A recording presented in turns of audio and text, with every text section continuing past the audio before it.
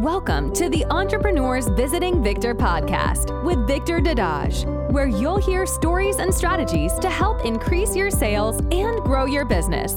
Here's your host, Victor Dadage. All right, welcome to Entrepreneurs Visiting Victor. I am your host, Victor Dadage. I hope you are having an amazing day. So for today, we have one incredible guest.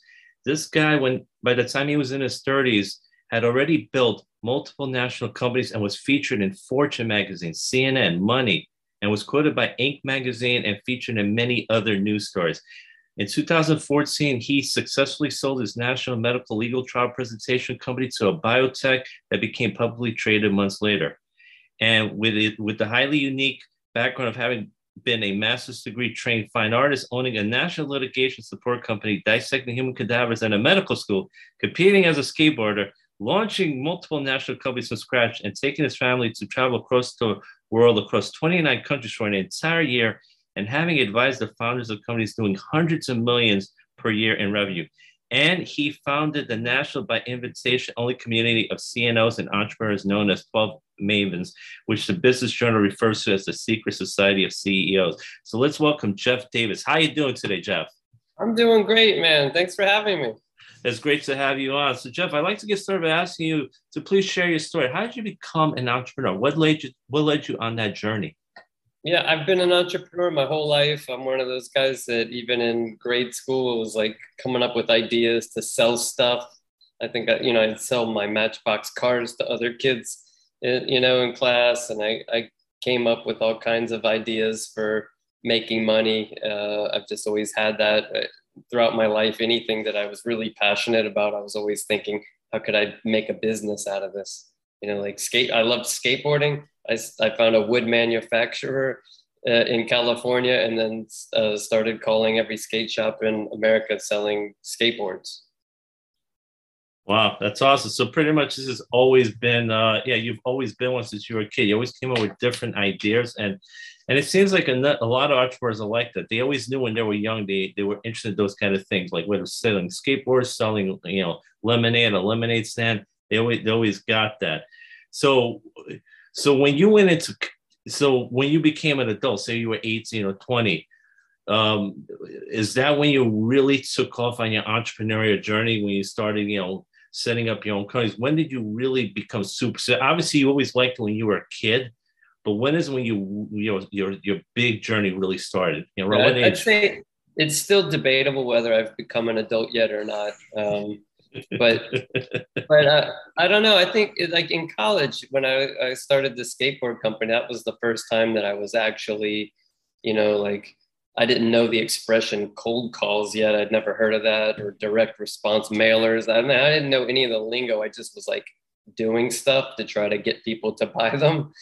And, but I guess that was the first like actual kind of a business. Then I would say after grad school, a couple years after grad school, my late 20s is when I really started to get serious about starting a legitimate company that I could grow and hire employees and all that kind of stuff. Okay, so pretty much you would say basically when you had your skateboard company, in your college years, your early, 20s, that's when you started doing stuff. You didn't realize at the time it was just cold. You were just trying to sell the skateboards. And, but basically you were always doing the entrepreneurial stuff, which you learned as a kid. And then you said when you finished grad school, it's when you set up what you call your first legitimate company. Now, what kind of company was that?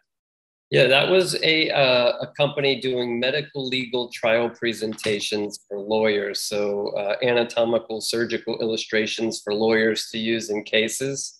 I always loved drawing stuff, but I've always been entrepreneurial. So it was just a matter of how am I going to make money drawing stuff. and so I started just kind of looking at all the different ways. I had no interest in being a starving artist. I just wanted to build some kind of a business where I could actually make money with that. My dream at the time was if I can make a decent living sitting there in my boxers drawing all day at home, that would be amazing. And then I did that. And then I realized it didn't take that long, maybe 6 months to a year, that I realized I wanted more than that was like not a big enough goal for me. Got it. So basically, you went into this medical legal trial presentation business. You love to draw, but you at the same time, you do not want to be a starving artist. When I don't blame you, no one else does. Everyone wants to have food on the table. And so you found a way. And here's the thing.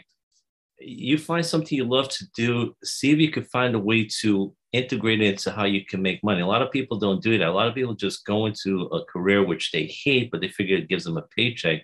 But if you can find a way to make money doing the things you love, that's just a great thing, because then you're going to enjoy what you're doing and you look forward to doing what you're doing every single day. Whereas a lot of people, unfortunately, they do a lot of things they dread going to every single day. So I think that's a very important point, because you find a way to combine the two, which unfortunately not many people are able to do. So that was a great thing to do. And at the beginning, you just wanted to make an adequate enough amount of money, which is okay. But then you said after 6 months to a year, you said that you wanted your goals weren't big enough. You realized you wanted more. You wanted to have bigger goals.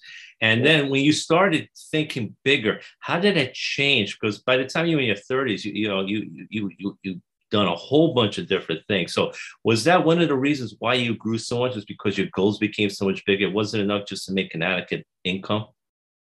Yeah, I wanted to be able to give my wife great things. I wanted to be able to, take my kids on great trips. These were things I was thinking before I even had kids. But I realized there was a ceiling to how much I could do by myself sitting there. And so I realized to scale, to be able to make more, I needed to have more people doing stuff, and so that's when I started hiring employees to do all the different aspects of the business one by one, until I was just set out to make it set up so that I could do less and less and less. Got it. No, and that makes sense. And it's a big why. I think that's something very important, especially for those that are considering wanting to become entrepreneurs. You need to have that big why. What is the reason? A lot of times it's your spouse, it's your kids. You want to give them the better off. You wanted to buy nice things for your wife. You want to be able to take your kids on these great trips and have these great memories, which I'm sure you were able to do, considering you guys were traveling the world for a whole year, which very few people in this world are able to do. So I can imagine you actually, before we go into further business, you might talking about, when you guys took off on that whole year traveling the world. I mean, that must be incredible memories you must have for your kids and for your wives. I'm sure you guys probably go over pictures from time to time and talking about, man, we went here, this was amazing, we did this. You might talk a little bit about that, because I just want people to think about what is possible. And, you dream big dreams, and what is, when you're able to do that, you can achieve incredible things. So talk about that a little bit, please. Yeah, I remember we left the day before my birthday. We were living in Florida, and I decided when I was looking at the calendar months in advance of when we would begin this adventure, and I was like, well, I guess I should kind of do it maybe after my birthday, have my birthday, and then we could get it started. And I was like, or I could have my birthday at Harrods in London and started that way. And so that's what we did. In July 2018, we took off. It felt insane, packing everything, knowing that buying one-way tickets, it wasn't around here. We bought 4 one-way tickets for my wife, my 2 kids and I. And we went to everywhere you could imagine, from Dubai to France to Greece to India, Thailand, Italy, China, everywhere. That's amazing. You've seen a lot of different countries, and he did that in 1 year. Most people won't see all those places in their entire life. So that's the kind of life you can have when you achieve the amount of success you have doing this. So I can imagine the kind of memories. I mean, your kids are probably telling their friends, yeah, we were in China, we were in Dubai, we were in Greece, we were in Thailand. They don't, they actually, it's weird. It's like, they actually almost kind of keep it secret for whatever reason. Yeah, they don't even mention it to anybody. Yeah, they'll have friends that they've been friends with for like a year, and then somehow it'll come up that what we did, and their friends are like, what? Okay, that's cool. And you mentioned earlier, so let's get back to business. You mentioned earlier about scaling and hiring more employees. That's something very important because I think sometimes when people become entrepreneurs, when they set up on this journey, they try to do it all by themselves. So at the beginning, yeah, you may need to do that because you may not be able to afford, a virtual assistant or other kind of employees. But the danger is, as you came to realize, is that after a certain point, you realize you can't scale, you can't duplicate because you can only do so much. And you're trying to wear 5 or 6 hats, you're going to get overwhelmed and you might even get burned out. Because I've seen it happen to a lot of entrepreneurs. So I think it's an important point you brought up because number one, by scaling, by hiring more employees, you're able to focus on the things you do best and the things that other people can take care of. You just hire other people to do it, and you'll be able to grow so much.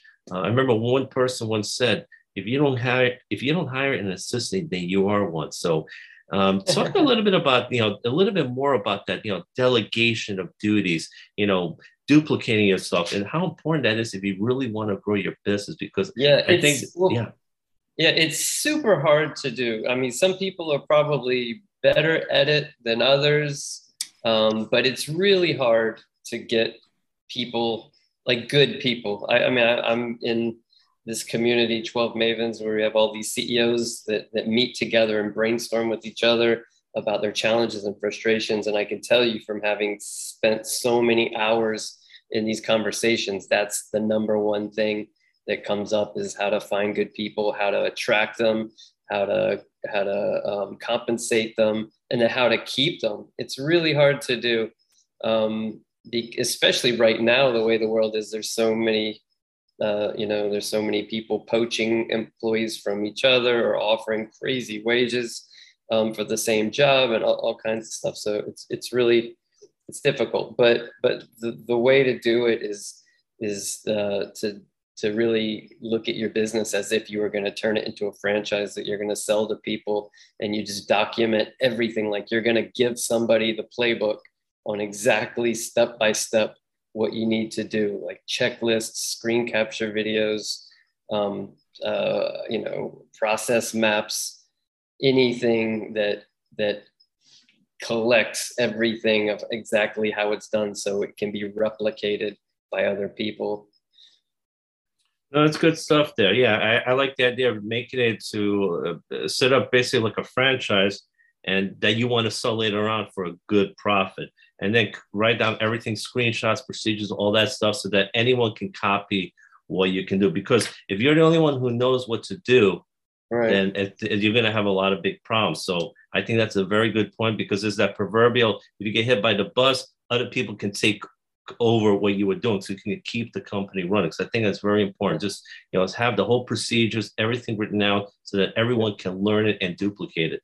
Let's talk. You mentioned the 12 Mavens group. So a couple of questions. Number one, tell us more about that group of secret CEOs, and also talk a little bit more because you mentioned one of the biggest problems is how to hire and keep good people. So what are some of the recommendations that you would give to an entrepreneur who's looking to hire people and is worried about, number one, I want to find someone good because, if you hire bad employees, it can be a problem. And number two, if you have good employees, how do you keep them?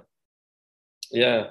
Well, I guess I'll tell you first a little bit about 12 Mavens and then just some of the things that I've, learned the hard way and from other conversations with other CEOs about finding and hiring and keeping good people.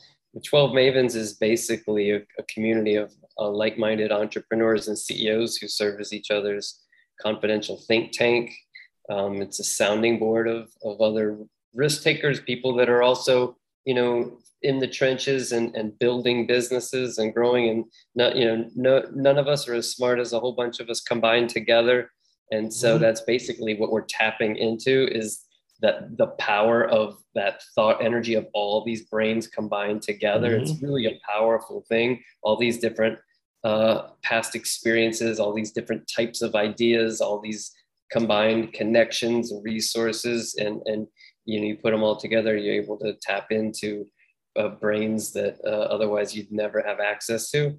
And so they meet in different groups each month. and we do other things as well. We'll bring in top experts on topics, and everybody can ask them any questions they want. So every month, we're getting better in all these different aspects of business, sales, marketing, operations, cash flow. I mean, on and on and on. But about hiring, and I'm definitely not like the expert on hiring. I'm just like any other entrepreneur, always learning some things, from bad decisions and past experiences.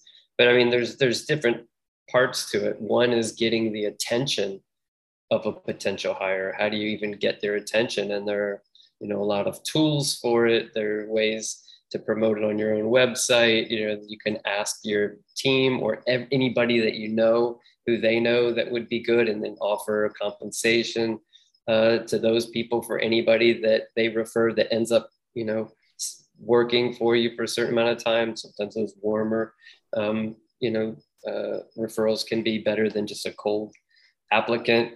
You can make the job really attractive by showing why your culture is going to be awesome and the purpose of what you do. It's something bigger than just a job. Maybe videos of people talking about what an amazing organization it is, just beyond a job post and just text that kind of describes what kind of stuff you're going to do. The onboarding is important. The way you, from the very beginning, help give them the tools and the training to be successful and walking them through and that sort of thing, maybe giving them a career path that they could grow within your organization. The way to keep people is by, I think a lot of it has to do with gratitude and appreciating them and thanking them and publicly praising them and acknowledging them, getting their feedback along the way, obviously compensating them fairly, all that stuff. No, and I agree. And when you talk about employees keeping, I think that's very true. I think a lot of people don't realize it's not just money. I mean, a lot of big reason a lot of people leave their jobs because they don't feel appreciated. They don't, they work very hard, but their boss doesn't praise them and doesn't show gratitude. They thank you for all the great work you do. And a lot of times if you show them more appreciation, you're much more likely to keep it. So that's a very important point you make. And I like the ideas of referrals, making the job attractive, the onboarding tools and training. I think that's very important for the job as well. But yeah, definitely appreciate them. If you appreciate your employees, you'd be amazed at how far that goes and make them want to be more loyal to make them stay there longer. So yeah, gratitude, appreciation, of course, good pay also helps as well. Right. And you were talking about the 12 names. When I hear all these things, synchronicity, ideas, connection, resource, meeting in different groups, each one just, just a sounding board, you guys just sharing advice, helping each other out. I just think of the mastermind concept in Think and Grow Rich. And that's what it is, because you have CEOs from different backgrounds, all have different experiences, all have different knowledge, and then everything works in synchronicity because whatever the number of people we have in that group works, it's so much stronger than if they're all doing it individually. So I can imagine the ideas that are bounced off all the time and the things they learn helps a lot. It's exactly the same thing from Think and Grow Rich as Mastermind Alliance, as Napoleon Hill called it, but that's what Edison realized how important that was. Ford realized how important that was. Andrew Carnegie realized how important that was, and all these people. So to me, it's always like, these are smart, successful people that realize that everything will be better by being a part of something like that. And then it always blows my mind that somebody that's not quite as successful as, Edison, Ford, or Carnegie, but they feel like they don't need it, which blows my mind. I was watching a couple of, the masterclass. You can watch these, famous people give a quote unquote masterclass or whatever. And it was kind of funny to me because first I see Schultz, the CEO of Starbucks, talking about getting around, how important it is to get around other business leaders and learning from all their experiences. Then I go to the woman that founded Spanx.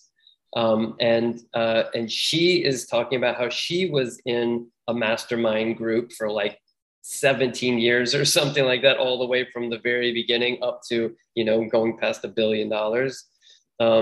And then this was all recently. And then maybe a week or two ago, I'm listening to Joe Rogan interviewing Mr. Beast, the YouTuber.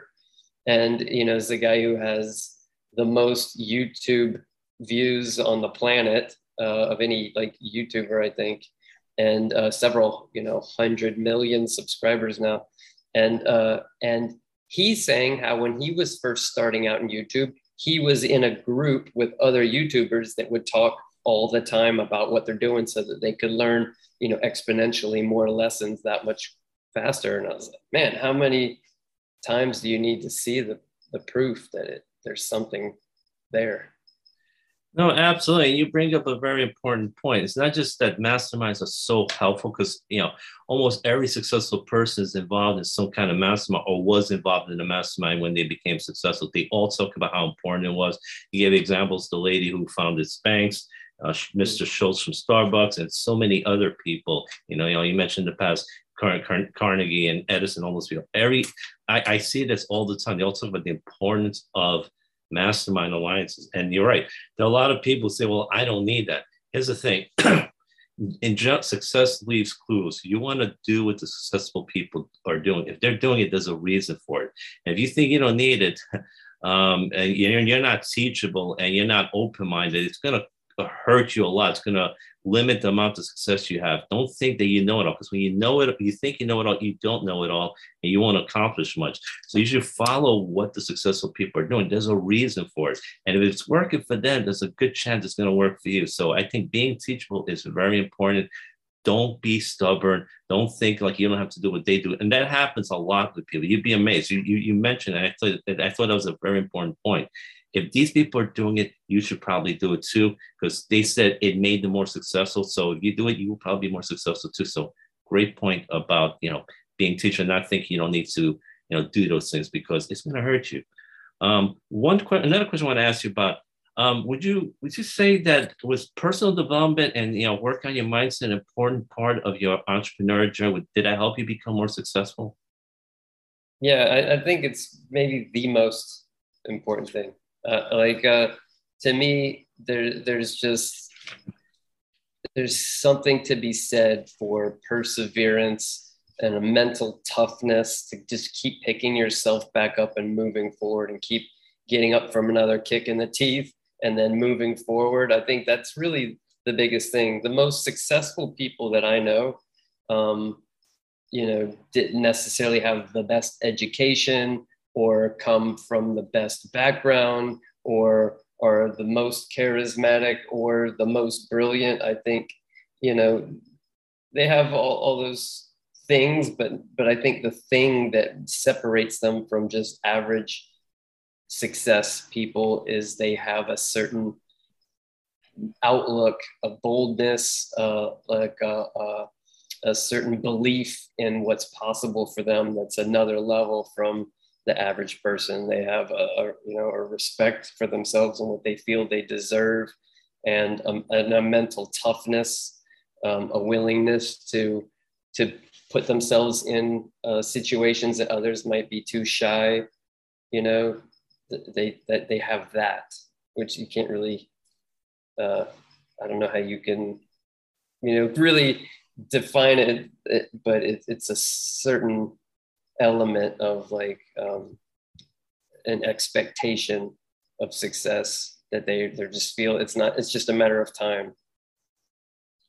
Absolutely. And you gave some good examples here. Number one, something for our audience to remember, you don't necessarily have to be the best educated person, have the best circumstances, because a lot of successful people did not have that. You mentioned Thomas Edison. I think he had a third grade education and he became this incredible success. And then many other examples of people that are like that. So yeah, these people, they're successful. They have a perseverance, as you mentioned, a mental toughness. They don't give up on themselves. They have this great outlook. They have this belief in themselves. They're bold. They're willing to take chances. They have this courage, and they have an expectation of success. And this, a lot of times, what you expect will become true because you have this reticular activating system. So whatever you think you're going to expect, very often your subconscious mind will work to get you what you expect. So if you expect you won't be successful, very likely you won't be successful. But you have this great expectation of success, you will eventually get it because that's what you expect. The circumstances will lead you to it, and you will do the things that will lead you to success. So expectation, I think, is very important. So that is definitely a great point you made. And I'm glad you shared that. Successful people have this mindset, this perseverance, this stick-to-itness. They don't give up because they really want that success. And as we're getting toward the end, I have a question for you now. For those what advice would you give to people who are thinking about becoming entrepreneurs? They're saying, I want to be an entrepreneur, but I'm not sure exactly what to do. And, what qualities you think they should have so that they can become successful as an entrepreneur? Yeah, my wife used to tell me, because I used to tell everybody to be an entrepreneur and start a business. My wife told me, you can't give that advice to everybody. For some people, that's going to be a bad outcome. And so I would say, it is tough, man. There's this kind of image and romantic, picture of entrepreneurship, and you can take these super long lunches and then go on these lavish trips with all this money. And then, that's the majority of business owners are working their asses off. Michael Gerber, who wrote a book called The E-Myth, says people have an entrepreneurial seizure. They decide to go into business working for themselves, and then they soon realize they're working for a lunatic. And I found that to be true. You make yourself work crazy hours. You have a lot of pressure. It's all on you. So you have to be willing to do that. Know that no matter what kind of business, no business is really super easy. They all are challenging. They can get easier as you go. If you get more structure, more support, and that sort of thing, then it can get easier, and it should get easier. But building a business, starting a business, it takes a lot of hard work.